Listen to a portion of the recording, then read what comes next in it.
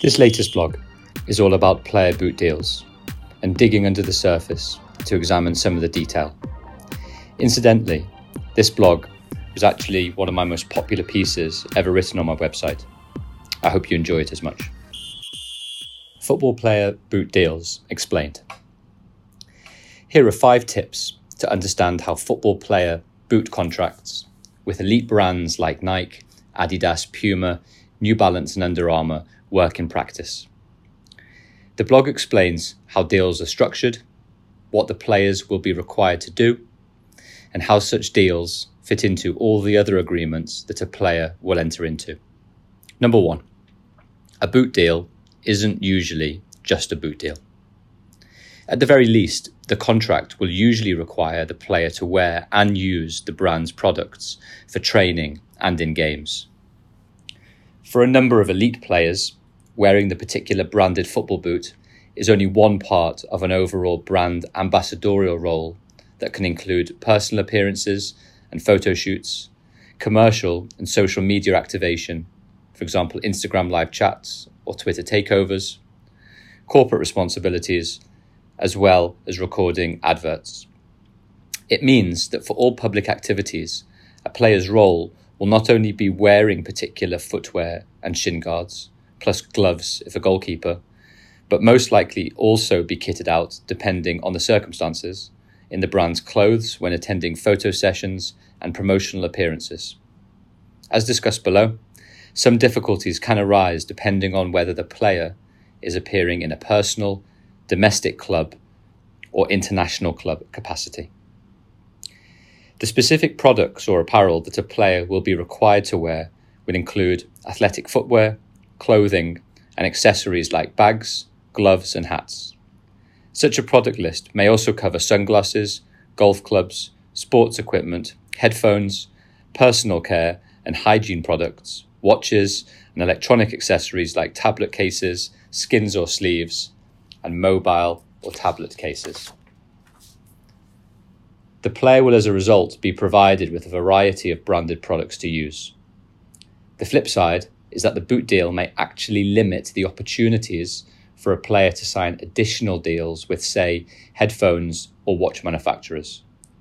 This is because the boot deal may limit the player to only using their branded products. It can be important for the agent finalising the deal, alongside a lawyer, to ensure that if the player is giving away the opportunity to enter into particular deals, because the boot brand agreement covers so many categories, that the player is being rewarded adequately for the deals that he subsequently cannot enter into. If a player's boot deal is so wide as to cover a large number of products like sunglasses or phone accessories, the player should be aware that the scope to enter into additional commercial deals will be limited. The reality, however, is that most players will not have quite the same commercial appeal as Pogba or Ronaldo, and thus will not have a large number of commercial sponsorship deals outside of their boot deal. Number 2, brand consistency between club, international club, and personal deals is tricky. Issues can arise when a player has to juggle the obligations of his domestic club, his international team, and his individual personal commercial partners. A player will have 1, club obligations, i.e. training and playing in club kit, being pictured in the club shirt at a new kit launch, or being part of an official club autograph signing session, usually labelled club context. 2, international team responsibilities, i.e. wearing the training and playing kit and potentially endorsing commercial partners of the international team when away on international duty, usually labelled national team context. And 3, personal endorsement deals, like a boot deal or individual ambassador deal not directly linked to the club. So, for example, Gareth Bale plays for Real Madrid, sponsored by Adidas, plays for Wales, sponsored by Adidas, has a boot deal with Adidas, whilst having commercial partnership agreements with EA Sports and Sony. Importantly, Adidas has complete brand consistency across its apparel line with Bale, playing in Adidas for Madrid and Wales. Similarly, Neymar, for example, is endorsed by Nike whilst playing for PSG and Brazil, both using Nike kit.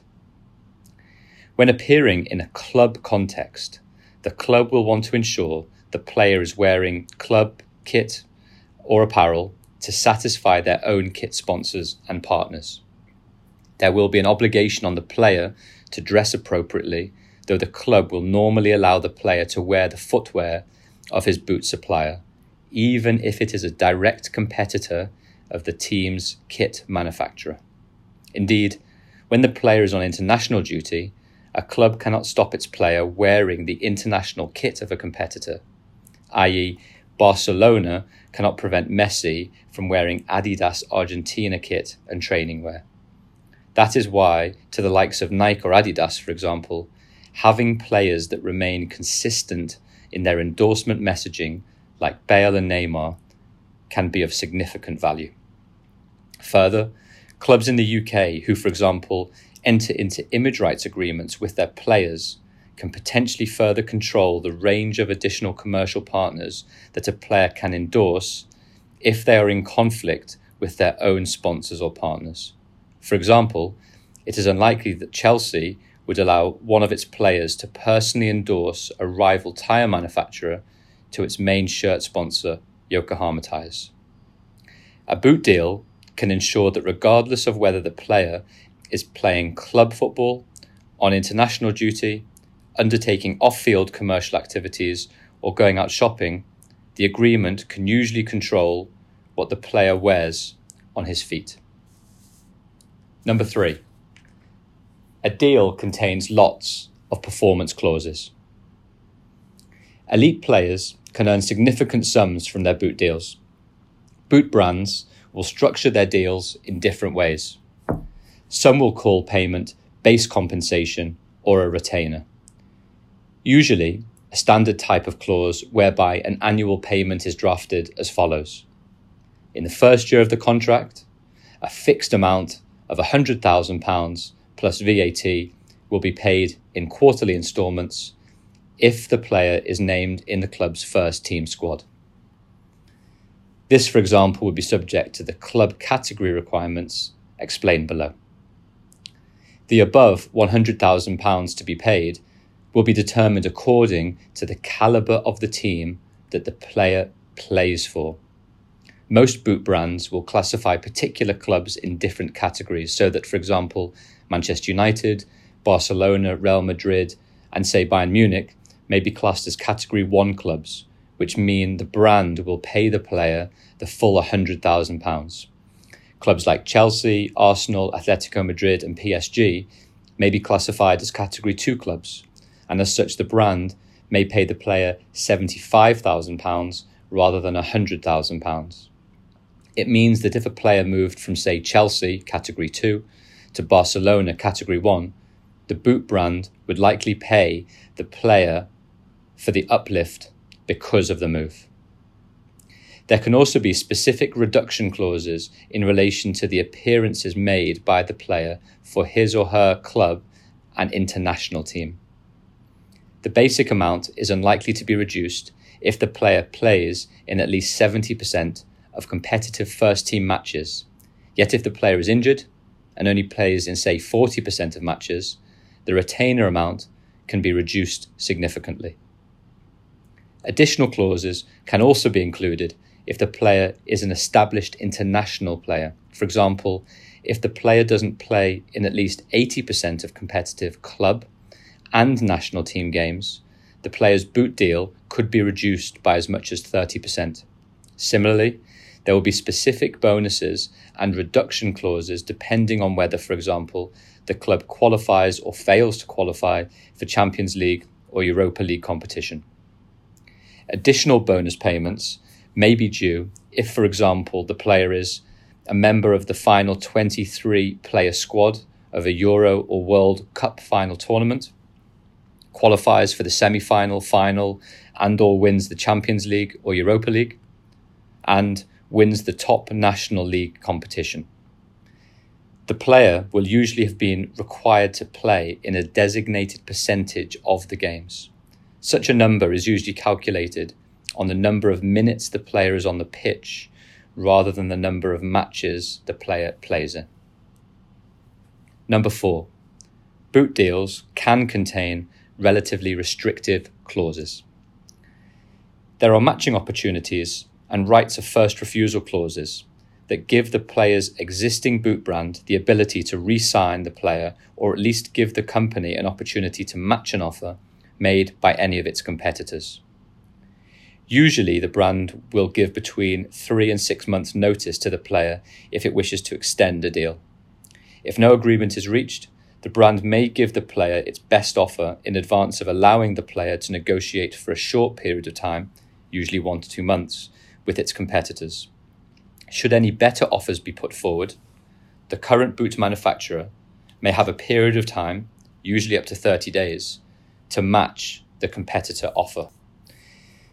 With the existing brand holding the right to match any new sponsorship offer the player receives, or even automatically extend or renew a deal if the terms are matched, there have been examples of disputes between player and brand. Mesut Ozil wanted to switch to Adidas, though Nike, who was his boot manufacturer at the time, believed they had the power to renew their deal with Ozil if they matched Adidas's terms.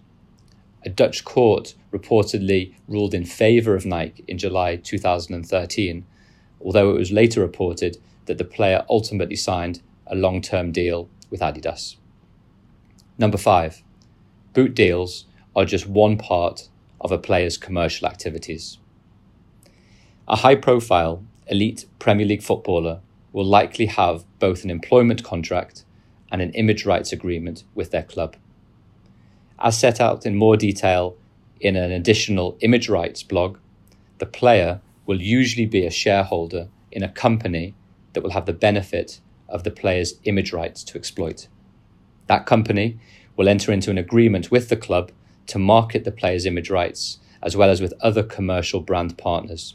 As such, apart from the player's employment contract, almost all other deals will be agreed between the player's image rights company and a variety of commercial partners, including the player's boot manufacturer. There can be significant tax efficiencies of such an approach. If, for example, a player received £1 million per year from his commercial deals without an image rights company in place, the player would pay income tax at 45% and national insurance at 2%, totalling £470,000. If such revenue is paid into a UK image rights company, the corporation tax rate is significantly lower than the income tax rate at 45%.